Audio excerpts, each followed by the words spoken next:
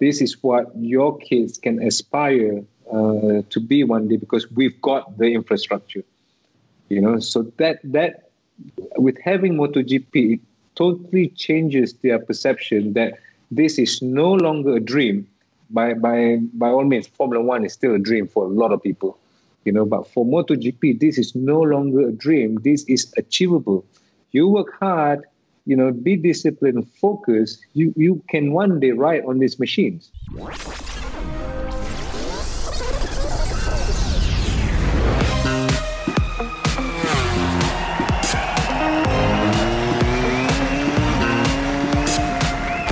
Ready now? Yep. Hello and welcome to Last on the Brakes, the MotoGP podcast with me from Wild, joined as ever by Matt Dunn.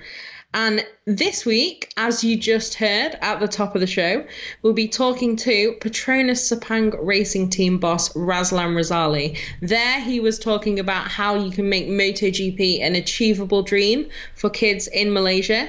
But, well, Matt, hello, how are you? I noticed you've put in your notes to ask you that. So how are you? And what are we talking to Razlan about today? I'm very well, thank you, Fran. No, I just thought we'd get a little bit more chatty these days. But, today we're talking about mainly how to build a MotoGP team from scratch and what the real meaning is and what it actually means to be in the right place at the right time, because I think there's a truly fascinating story behind that one with Razlan. We want to also know why MotoGP is so popular in Southeast Asia and how you can make a national sporting hero, which some pretty deep topics, but I think there's not really a better man to ask about it than Razlan himself. But quick disclaimer, if you're coming here to find out what Valentino Rossi's plans are for 2021, well, this is not the podcast for you. But whilst it's not a topic of conversation that we delve into at length, if you wait for the Kenwood quickfire right at the end, Razlan does give something away which gives you a very good indication of what kind of news we could be receiving very soon. I'll leave the rest up to you guys. But before we get going, Fran, a little bit more context on Razlan, because, of course, he does give his backstory in the podcast. That is very important to understand where he's come from and his background. But just before we get going, Sepang Racing Team boss. But also, exactly. Before we dive in then, you'll find out much more on the detail of how Razlan rose to be the king of such a MotoGP empire. So before he was just the team principal of the Petronas Sepang Racing Team, as he is now, earlier in the year he left his position as also CEO of Sepang International Circuit, obviously the track just outside Kuala Lumpur. And he's been there since 2008. I think he says it was like 2 weeks before the Malaysian Grand Prix in 2008 that he jumped into there. I think it's a pretty interesting person to talk to, most definitely.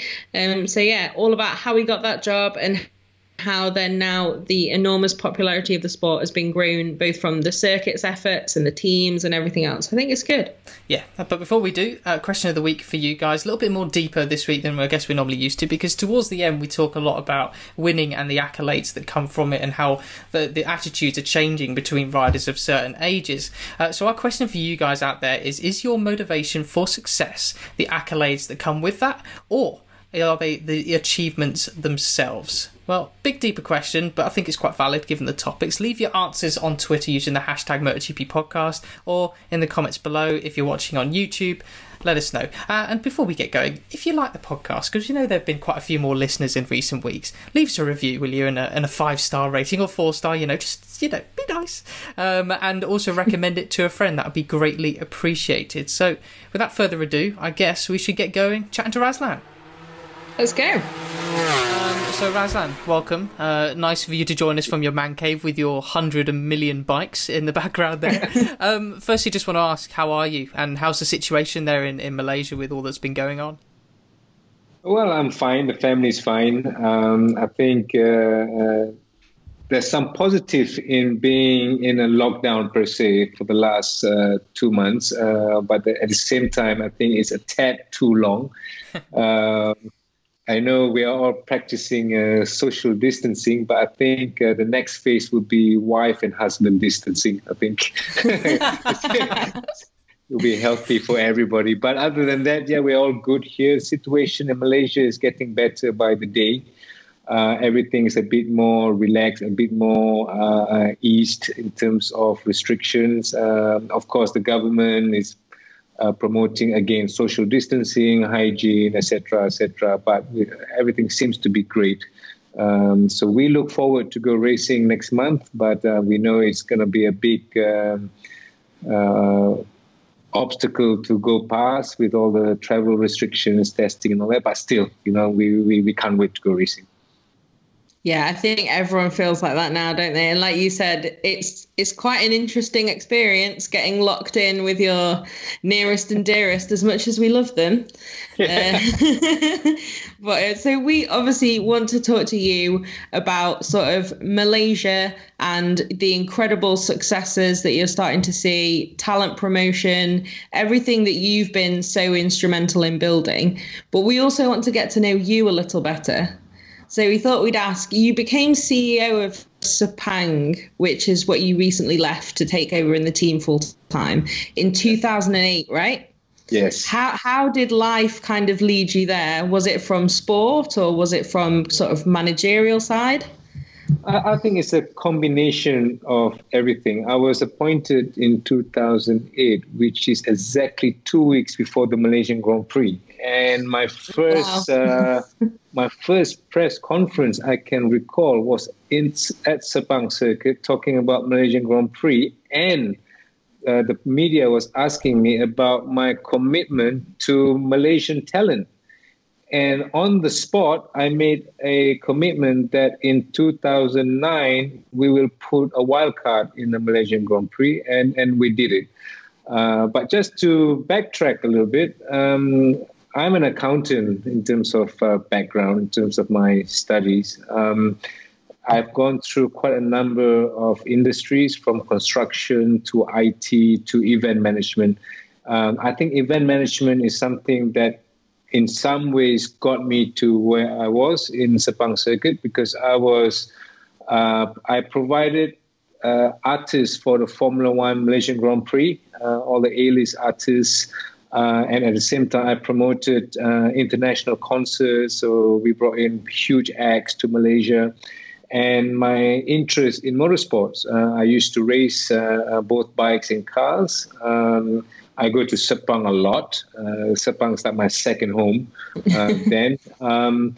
And I heard about the vacancy as general manager then. And I applied for it. And it took 2 years for them to confirm me. 2 years? Why was that?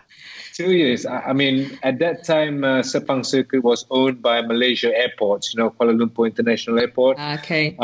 So and they went through some restructuring. So the focus is not at Sepang Circuit. But finally, it took 2 years from my interview with the chairman and the managing director of the airport, 2 years before they finally appointed me. And so I think a combination of my background, my experience in event management, and of course my passion to motorsports got me to where I was in Sepang. So can you tell us a little bit more about that passion for motorsports? Because that's a very illustrious sort of business background in all sorts of aspects. To then go so left field to motorsport is quite a change, is it not? Or were you just completely prepared for it and it was quite seamless getting into that? You know what? Every male species has a motorsport DNA in them. Either they are. Some of us do too. I know.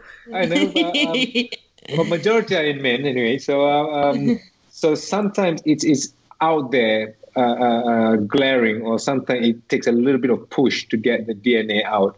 I'm a late bloomer actually when it comes to motorsport. I think primarily because my parents were against it. They were very protective of me and my brother, my sister, even riding bicycles and all that. So we had to sneak out and ride our friends' bikes, or only when I was in Australia studying, I learned how to ride a bike in a farm and all that, drive a car in a farm, a friend's farm. And only until I got married, when I was independent, I bought my own bike, and from one bike become 10 bikes.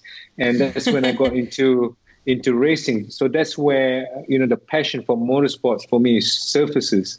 And we went to Batu Tiga, Shah Alam before, when it was the first track then. And then, of course, Sepang came in 1998, yeah. And Formula One came, and of course MotoGP, and it all spiraled from there.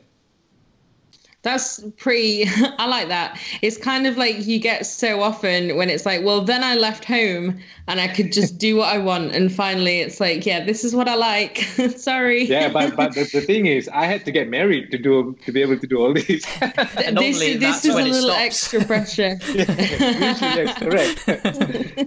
No, that's right. So you said at the time then that Sepang was owned by the airport. But since it's become kind of its own centre of kind of cultural stuff, obviously based around motorsport, with a lot of kind of, not influence isn't the right word, but it's a very important place now for Malaysian motorsport. It's really grown into it. Do you think that it's helped with like your involvement and the government backing to really take it to be such a central thing now? Well, in 2009, we evolved into a subsidiary that's owned by the airport to a subsidiary that's owned by the Ministry of Finance. So in 2009, we basically owned by the government. It's very unusual for a government to own assets like Sepang Circuit, a racing facility. In Europe especially, yes, exactly. It's all like private people doing the counting in the background. Yeah, so it's very unusual, and we became non-strategic asset for the country. But we were the top 3 recipient of government grant. Okay. Purely because of the rights fees that we pay Formula One and MotoGP. So we are non-strategic asset, but we are a top 3 recipient of government grant because of the events. So in that sense, SIC is iconic for Malaysia because of the events, but Sepang Circuit was less so. So we had to bring the image up of Sepang Circuit to a higher level so that it's nearly on par to what Formula One as a brand and MotoGP as well. So we had to do a lot of redevelopment, rehabilitation of the track, and change a lot of things to make Sepang Circuit more commercial. Before it was it was not managed properly. It's a free for all. Everybody can use the track as and when they like, and there's no emphasis of sustainability, except for during Formula One and MotoGP. So what happens in between is important. So what we have done that for the last 11 years, we position Sepang Circuit as a multifaceted venue, not only for motorsport, but other non-motorsports events as well. Self-sustainable, added a lot of new facilities, as you have seen in the last 5-6 years, new paddock, new south paddock, new facilities, and etc., etc. So it's something, so then SIC became a real symbol of Asian motorsports. We're proud to have Sepang Circuit as an icon, not only for F1 and MotoGP, but as a facility as well. That's really cool. The images of that you get from Sepang, it's sort of unmistakable with the grandstand, the sort of the coverings that you have there, and then the palm trees, riders racing around that. So that's the back context of Sepang Circuit and how that's come to sort of the forefront of motorsport in Asia, as you say. But so the main one of the main topics we really wanted to discuss with you is the rise of popularity in conjunction with that of motorcycle racing in Southeast Asia, because I'm sure everybody listening, whether they just listen to the podcast and don't consume much social media from MotoGP, there's no mistaking, if you look through the comments sections on all social media platforms, it's full of Malaysian comments, Indonesian as well. I know there's some subtle differences in the language, Thai, even in Indian as well. Like most of the questions I get on Instagram Live are actually a lot of Indian guys. So what we're really fascinated to discuss with you, what we need to talk about is the popularity of motorsport and two-wheeled motorsport in that region. Did that sort of arise in conjunction with the same timeline as Sepang becoming a real icon of motorsport, or did it come before that and Sepang then rose to it? What's your take on it? Well, I think it's, number one, we did not fully leverage on MotoGP. For those who have been to Malaysian Grand Prix since the Shah Alam days, I think in 1991, I think. I know there's quite a number of guys from 91 and they come to Sepang every year since. So they saw the transformation. And I can remember in 2008, UP came to see me when you guys came to Sepang, and he said, look, we love coming to Malaysia. It's an important market for us. We come here, we set up, we race and we leave. But you're not giving us work to do. Those are magic words for my ears. For him to open up, for Dorna to open up. I'm like, come on, man, give us something to do. Let's do this. And from that moment on, we did not turn back.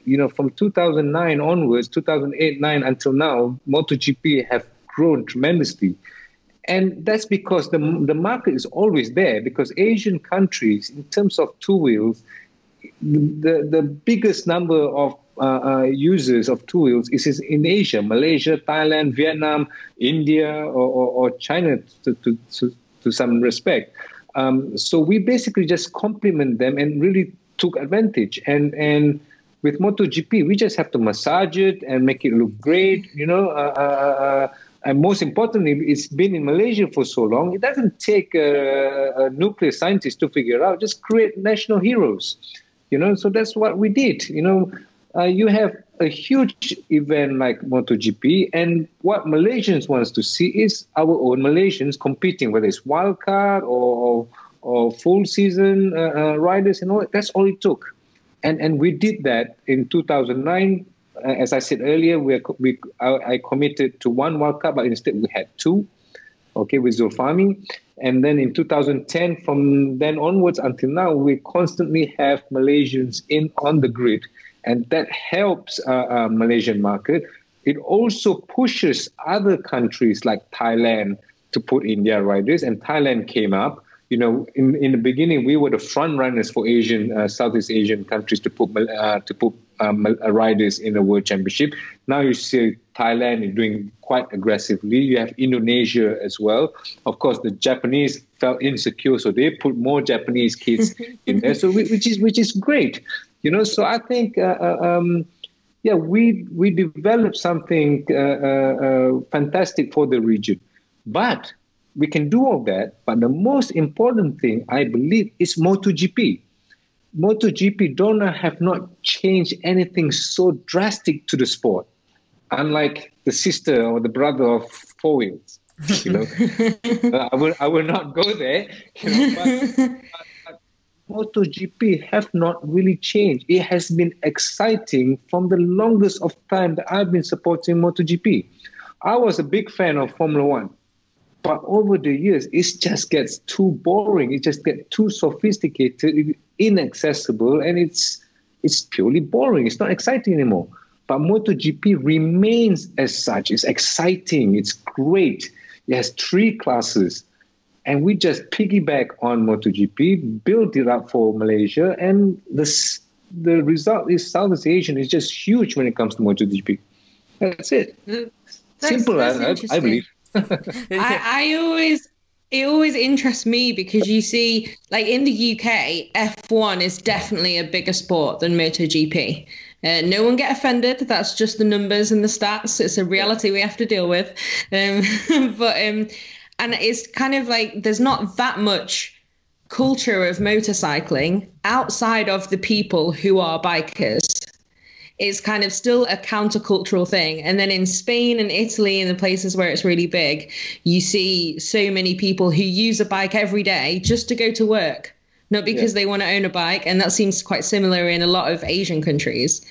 Whereas F1, though, it's interesting because there's so much less in common between a Formula One car and a road car. It's like, it's just not the same at all. Like, imagine just lying back in your road car. It's just, you're Some never people going do to that. feel It's like not very Marc Marquez when you go around a corner, are you? So, but yeah, that's interesting then, that it's more just complementing that and building it up. But when you say that, I mean, you look at MotoGP and World Superbike, people can relate with World Superbike because the machine that's used is as close as the road bike, where the GP bike is still prototype. But why is it that MotoGP is so much popular than World Superbike? Yeah, that's another interesting topic. This is true. So something I wanted to just quickly ask you about before we move on too much. You mentioned there about Malaysians wanting a national hero, and it made me think about when we talk about the situation of motorcycle racing as a sport in the US. And if you ask lots of people over there about how to make MotoGP more popular there, they say you need a hero. That's it. But MotoGP is so unbelievably popular already in these Southeast Asian countries without having, you've had Hafiz at the top of the sport for the last couple of years and you've got your team now. But before that, it was still just as popular. What is the difference there, do you think, in the attitude towards that sport? Why it's so popular regardless of a hero in the first place anyways? Well, you're right. I mean, before Hafiz, Zulfani, and the likes of Khairul Rampawi, we had a couple of wildcards in Shah Alam days. We had Sharul Yuzi was the last full-time rider with the Petronas team then. I think before there was no real focus to promote Malaysian Grand Prix.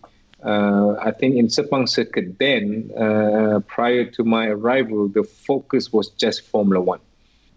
Formula One seemed to be the more glamorous, the more money-making or opportunity, whatever that is with Formula One.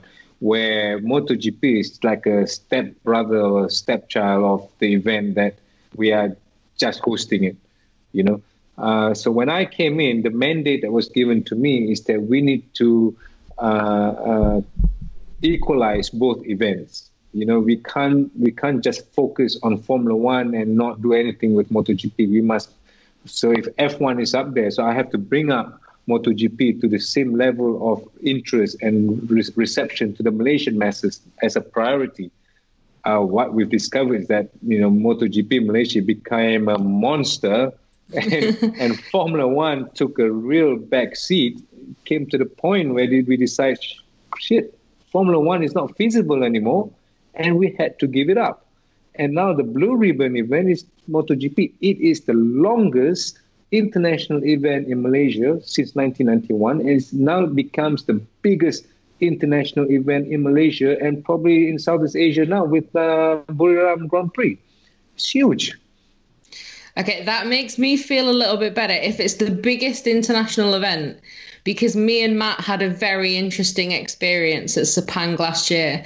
Was it last year? Where we had a flat tyre and that delayed us leaving the hotel. And then we got stuck in the there's a 10-kilometre almost detour. If you when the road straight to the circuit is open, and you have to go to the second terminal at the airport, don't you? Because you go and all the way back around. Yeah, that we leave from the hotel, and you normally just get to a roundabout, and you take the third exit going round, and then you're on the road down to the circuit. No problem. It's about 4 kilometres. I remember looking at the map. Yes. But at that time in the morning, because we thought we could leave because it's later on, wasn't it? Because of the rain that was scheduled. That's why it was later that was on. 2 years ago. Maybe it was 2 years ago. Yes, it was 2 years ago. Yeah. So we left we were left a little bit later anyway, so it wasn't by much, it would have been fine. But our car had a flat tyre, so we got it changed, and then, by the time we got round, they closed off the roundabout, said you have to go all the way to the second terminal, so as Fran said, 10-kilometre detour. And just in case... And your pass don't work? No, it did not. For the sake of the Malaysian authorities, you probably can't say how we managed to get to the circuit on time again, but we made it just enough time that I could get on the grid for Moto3 to take the images for social media. That's how long it took us to get there, and it was, oh my goodness! Yeah, I mean, you sweat a lot in Malaysia, but I was dripping. As your point, Fran. Sorry, then it was insane. I've never seen a traffic jam like it to get in.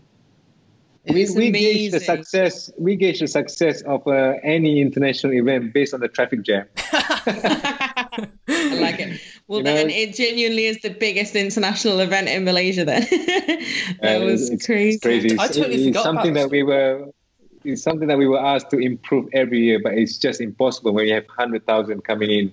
Yeah, no, exactly.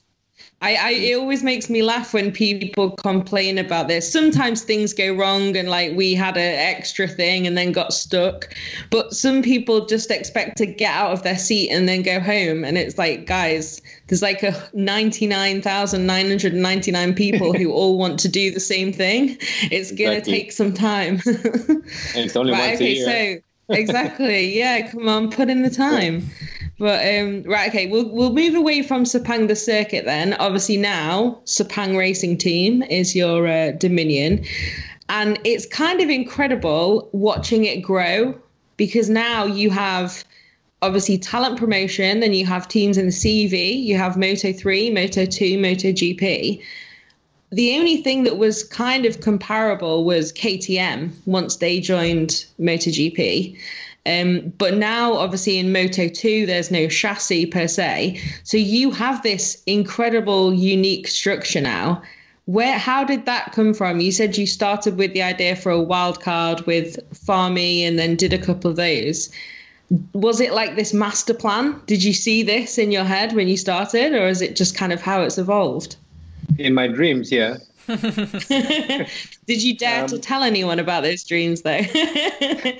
Well, the ambition and more of a dream is to one day have a MotoGP team, of course. But for most people, it's just a dream. Our intention is to start from Moto3 to develop program to begin with Moto3. So we went to CEV, to the Asian Talent Cup, and all that to start off Moto3 and grow with our rider to go to Moto2, grow with them, and then to go to MotoGP. That was the plan, more or less. But situation came to a point where Hafiz Sharin, who was in a previous team in Moto2, so he had a fallout with the team, so we had to take him over because he is an interest for Malaysia, for Malaysian Grand Prix. So we had to take it over. So that fast-tracked our Moto2 entry for Hafiz. And before he even spin the wheel on a Moto2 bike, we had an offer for him to go into Tech 3 for a last-minute entry for MotoGP. So that is something that we never thought as well. The plan was to put a Malaysian boy, which is Hafiz, in 2021. Okay, so that became fast track even. And we compromised with our performance in Moto2 because we had Fahmi, and then Fahmi didn't do too well. He retired, and we had Truly, I think. So it didn't end up very good, but it doesn't matter because the intention is to put Malaysian in the MotoGP category, and we did that. And we thought, okay, we are happy with that, a Malaysian in MotoGP. And one day in Jerez, I think, we heard a rumor of a team that's in trouble in MotoGP. And I was sitting down with Johan Stigefeld and said, you know what, if this is true, let's convince Petronas to come in and set up a MotoGP team because that's what they want to do, because they were going around trying to sponsor teams and believe it or not, nobody wanted them because they already had an existing sponsors and whatnot, and the earliest that they could come in was in 2021. So I thought, okay. And while we were talking about that, I saw Carlos walking in front of me, and I quickly ran to him and told Carlos, I heard about this thing. Is there a way that we could do something with us, with Petronas? Tech 3 is going to KTM and blah, blah, blah. And he said, okay, let me discuss with Carmelo. And 5 minutes later, Carmelo called me and said, let's talk. And we talk, and Carmelo is fully supportive.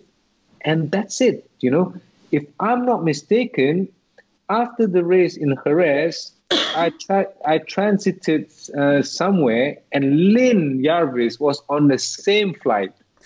Okay, written in the stars. And while we were walking towards our connection flight, I had a chat with him. Okay, and that also began the first discussion about setting up our own team. And that's it. It's just like being at the right place at the right time, seizing the opportunity, work hard to make sure it works, and we did it. That's brilliant. Feel like less than 4 months, I think. That's something that I feel like people forget, because everyone's like, oh, you just got to be in the right place at the right time. But it's like, no, you've also got to do the right thing when that opportunity appears, right? It sounds like you just went, okay, right, let's go. And then a MotoGP team is born. Yeah, and I think at that time it's also important to prove yourself, because I think besides at that time when we were in Moto3 for a couple of years and Moto2, and the relationship that we had with Dorna, with Malaysian Grand Prix, it gives them that confidence that we are competent and able to do it. You know, there are situations where, you know, some people have the luck of the world to do what they want, but without the track record, without the competency, the professionalism, it's difficult for them to convince people. You know, so we are able to do that, and we follow the same philosophy for Moto3. It's presentation comes first, professionalism comes second, and performance is last. You know, so that was the focus. But of course, again, you know, we set up this beautiful team, and we got lucky again with Fabio. So.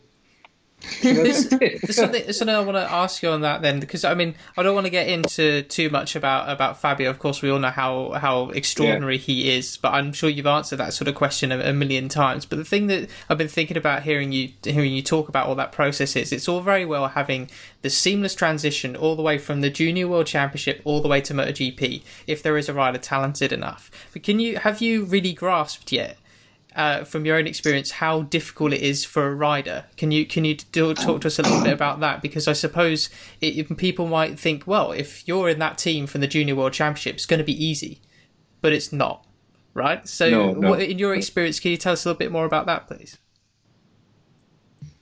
If we were to remain with just Moto3 and Moto2, then yes, you know, I mean, the transition from the Junior World Championship to Moto3 and Moto2, it's there. But when you are entering to MotoGP, it's more of a business. You know, with Petronas coming in and invested a lot in us as a title partner, it became a business. It became performance is one of the top 3 objectives. Of course, for Petronas, it's more of the commercial part, the branding and all that. And it's important for us to have the right riders. It's not necessarily comes from the ranks, but the focus is still there. Our philosophy is still try to develop riders from the Junior World Championship all the way up. It's not going to be easy. It will take a long time. But because of MotoGP, because of it being a business and more prominent category, we need to put the best riders that we feel that can meet the objective of our title partner. You know? So it's not like you are in a Junior World Championship and you have every right to promote yourself all the way to MotoGP. If you perform, yes, by all means. You know, if you're a champion in the Junior World Championship, you come into the Moto3 and within 2 years you are a champion and you go to Moto2, just like Marc Marquez. You know, then for sure. But again, if you look at Fabio as an example, he was nowhere really in Moto2 in 2018. You know, there are other riders that we could have chosen because they are up there. You know, but we brought the guy in and he's just special and boom, he did it. You know, but can we find someone the same? We don't know. We just got lucky. You know, but no, it's not a given right that if you are from the Junior World Championship, you have the right to go all the way up. You have to perform regardless. Okay, that's interesting as well, because I think I spoke to you a couple of years ago at the CEV as well about these kind of things. One of the things I most remember from that is you were talking about how for you it's also important that riders feel like they are in a secure environment. And it sounds like with what you were saying outside of MotoGP, obviously, where you have more pressures from different parties, that it's not just about you have to get this result this weekend or you need to go home. It's much more about that kind of development and giving riders that support, which seems to be pretty successful because we see, I don't know, it seems quite a stressful time to be a young rider at the moment, trying to make yourself through, and you have like 2 weekends to do it and prove you are Marc Marquez, or you lose the opportunity. Yeah, well, not forgetting that, we started our development program probably 10 years or so, compared to Red Bull Rookies, who's been around for so long. And before Red Bull Rookies, that Movistar, Talent Search and whatnot, they've been around for such a much more longer development time. And the thing is, of course, Europeans, they are much more exposed when it comes to motorsport compared to Asia. And we're always at a disadvantage because the young ones started wrong in a different kind of bikes. Anyway, we don't have as many tracks as in Europe, so it's always difficult. And the moment that we put them in a junior world championship, they're already at a disadvantage. So it's always harder for them, but it's not impossible at the same time. So we try to provide them with the best support that we can. And that's the only thing that we can do, because the rest is up to them. It's not us that is riding the bike; it's them. So in the beginning, we talk about Junior World Championship or Asia Talent Cup for that matter, to the Junior World Championship, to Moto3, yes, okay, Moto2, but now it's MotoGP. So what I did was last year, if I'm not mistaken, when we launched the Mini GPs Championship for 7 to 10 years old, if I'm not mistaken, we did a demo thing during the Malaysian Grand Prix on a Friday, I think. Adorable. Yeah. Those tiny kids. Yes, and we took 20 of those kids from 7 to 10 years old and their parents. We took them to the MotoGP garage, and we said that this is the ultimate. Okay. This is what your kids can aspire to be one day, because we've got the infrastructure, So that with having MotoGP, it totally changes their perception that this is no longer a dream. By all means, Formula One is still a dream for a lot of people, But for MotoGP, this is no longer a dream. This is achievable. You work hard. Be disciplined, focus, you can one day ride on these machines. And to me, that's it. That should be a great inspiration for them to work hard, and I hope so. Well, that's a really interesting story. I hope everybody listening really took that all in, because I think that's absolutely fascinating. You've got 7 to 10-year-olds. You're taking them to a garage to be like, this is what you can do. But what I want to ask you there then is what did you see in those? Did you get to speak enough to those kids and their families to understand sort of what the attitude is of these young kids starting out at that age? Because I suppose in Malaysia, despite how popular it is, there won't be as many kids racing around at that sort of age compared to how many you have in Spain and Italy. So whereas in Spain and Italy it's more normal per se, what's the sort of attitude of those kids? Are they seen as more special in that sense because they're going for this achievable dream? What's your take? The Malaysian kids, they are very lucky, okay? And hence the reason why I approach or we start this new program between 7 to 10-year-olds, because they are pure in the sense of what they want to be when they grow up. Okay, they are not spoiled in the sense of the monetary rewards, the popularity and whatnot, compared to the current kids between 14 to 16, whereby the national championship in some way have influenced them more towards an ambition of money, fame, than the real objective of going to the World Championship. you know. So I wanted kids that are pure in that sense, whereby they want to be where Valentino Rossi is, they want to be Fabio Quartararo, you know. So the burning desire is to be a champion, to be in MotoGP, where they're not talking about money, they're not talking about rewards, they're not talking about sponsors, you know. So that's why the plan is to start when they're young, okay? To identify the 3 or 4 guys that we feel have the potential, and to take them on board and develop them as much as we can when they're young, okay? So that there's always that burning desire to win at all costs, to be focused, to be where they want to be in the World Championship, and not worry about how much you're going to pay me. You know, once I get the money, I want to buy a BMW or this, that. Yeah. And that's the problem that we have right now, is the motivation of the kids between 14 to 16, 17-year-olds are all wrong. You know, they're much more driven than the monetary material than anything else. And Malaysian kids are lucky because we provide the infrastructure for them from the mini GP all the way to the Junior World Championship, and we have the infrastructure for Moto3 all the way to MotoGP, and we pay for everything. Wow. Okay. All right. Now, I tell you, if we open this up to the rest of the world, okay, millions of people will want to participate in this purely because of ability, the potential, opportunity to be in this system, to grow into the system, whereby Malaysian kids, unfortunately, at a certain age, they're looking of, okay, I want to be in here, but how much salary do I get every month?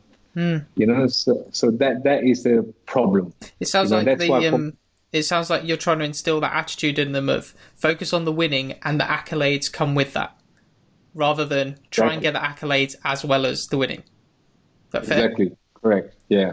So that's why for us, the mission is to start when they're young. You know, we want to identify talent as early as possible, as early as is legally possible.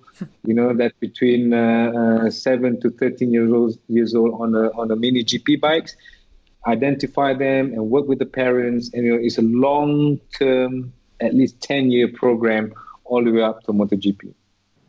That's interesting, because I always think as well, if some rider signs a contract in MotoGP for some huge amount of money, and a lot of people will be like, oh, well, he's just taking the money. Oh, well, this. I think sometimes I would say it's not even possible almost to ride in MotoGP at that level and be a top rider if that's truly your main motivation. You have to love the sport and want to win, I would argue, much more than you want whatever money you are offered somewhere. Yeah, exactly. You know, it's kind of true all the way up. So sometimes we are a victim of our own success as well. I think we spoil the kids by providing too much, you know, but not forgetting, well, at the same time, the demographics of kids who are struggling to go into motorsports, even for two wheels, is basically the same everywhere. You know, in the past, we had this self-pity that Malaysian boys, you know, young boys, their parents got no money, blah, blah, blah, this and that. But when we have our European riders, if you hear the stories of Fabio, Frankie, even John McPhee, they went through the same thing. The sacrifice made by their parents to make sure they get money, to travel in car, sleep in the car, and all that. It's the same everywhere. So I told the Malaysian parents here, look, you guys are not special. You're not the only one that is suffering. Other kids, Europeans, are the same as well. It's just the level of motivation, the level of sacrifice, the focus, the commitment is where the difference are. Yeah. You know, but the rest is the same. So you don't think that you guys are special. We are different. Everybody's the same. That's really interesting. That's interesting. So like your kind of opportunities that you can offer kind of level the playing field and then everyone is. It's just about your own motivation and sacrifice. Exactly. That's interesting. Yeah. In fact, the Malaysian kids have it better. Like I said, you cannot get this kind of program in Spain. Who is willing to pay a kid from 9 years old from a mini GP all the way up to whatever they go if they do well? No one. But we have that. Excellent. That's brilliant. So something that then I want to kind of, we do have a quick fire question round for you, by the way, before we finish. But before we do that, I want to just ask, it's nothing serious, don't worry. But before that, I guess something that all the listeners will be wondering about then is, do you have a kind of anticipated timeline of when you take a kid from Malaysia, you pick a kid out and they join the program? Do you have like a set timeline of what you see progression? What age can they realistically get to MotoGP? Do you have sort of overall targets for them year upon year? What's that sort of like? Well, the benchmark for me at the moment is what we've seen with European kids. The moment they get into the Moto3 World Championship, they are around 16 years old. As soon as they are legal, 16, I believe, or 15, they are in MotoGP. Moto3 World Championship. So I think that's the benchmark. We got Fabio in the MotoGP when he was 19. Okay, he's an exception, but crazy. So we are looking more into the age. Of course, I'm a man in a hurry because we are working very close together with Sepang Circuit, because to me, we need to ensure a continuous participation of Malaysians every year in Malaysian Grand Prix or in the World Championship, because we still feel that having Malaysians in the World Championship, especially when they race in Malaysia, will continuously help Malaysian MotoGP be successful. So I'm at the same time, I'm a man in a hurry as well. I need to make sure that the kids are good enough, and the moment they're good enough, they can come into our Moto3 and Moto2. But in a long-term development, we want kids to be in Moto3 at least 16 years old in Moto3. So that would mean by 12 to 14, 15, they should be in the CEV, either in a European Talent Cup or the Moto3 CEV. Okay. Fascinating. That's really cool. This has been utterly fascinating. I think this title of this podcast could be something like how to build a MotoGP rider from scratch, because I think you've answered all the questions. I hope. I'm really fascinated by that project. I can't wait to see it bear the fruits that you want it to in the future. Should we do the Kenwood quickfire then, Fran? Yes, so this is a segment. Don't worry. Everyone gets so worried like it's a quiz. It's not a quiz. It's just a few little shorter questions where you don't need to, just little instinctual answers. So it's sponsored by our partner Kenwood, who also give us all our walkie-talkies and MotoGP. And they're also a sponsor for the podcast now this year. So we'll start with an easy one, which we've kind of started with a lot recently. So the first one is coffee or tea? Coffee. Do you prefer running or cycling? Wow. Okay, cycling. Well, you could tell that from your background behind you. That just for the listeners, there are about 5 bikes behind him in this room. Yeah. Cycling. What's the best moment from your time as Sepang CEO? Zulfami, 2012, second in Malaysian Grand Prix. So close. And so quick as well. What's your favourite film? Oh, jeez. John Wick, I guess. that came out of the blue. It's John Wick. I can only think John Wick. 1, 2, 3. Okay, so what about a childhood hero or inspiration? Oh my God. Okay, you're going to say that this is just because we are talking to this person. Okay, but it's not. Okay. It's Valentino. There we go. Okay. And we had a video conference with him yesterday. So when the moment you ask him, the first thing I could think of is Valentino. Yeah. Well, I'll tell you what, that sounds like a scoop that we've just copped there, isn't it? We were told we weren't going to ask you about Valentino, and we're not going to, but I think that's said enough. Next question then. What's your favourite moment with the Sepang racing team so far? Our first podium, Barcelona, I think. Yeah, Barcelona last year. Nice. Oh, that was amazing. And I guess the worst moment maybe was Jerez, right? No. The worst moment was Malaysian Grand Prix. We were third. Yeah. Yeah, that brought us down to earth, heavily down to earth. Yeah. Yeah. Well, I mean, everyone else doesn't remember that anymore. We just remember the glory. So next year it'll be fine. Yeah. I'm still mentally scarred for that one. Okay, the Beatles or the Rolling Stones? Beatles. What's a Malaysian food or drink that every first-time visitor has to try? Nasi lemak and teh tarik.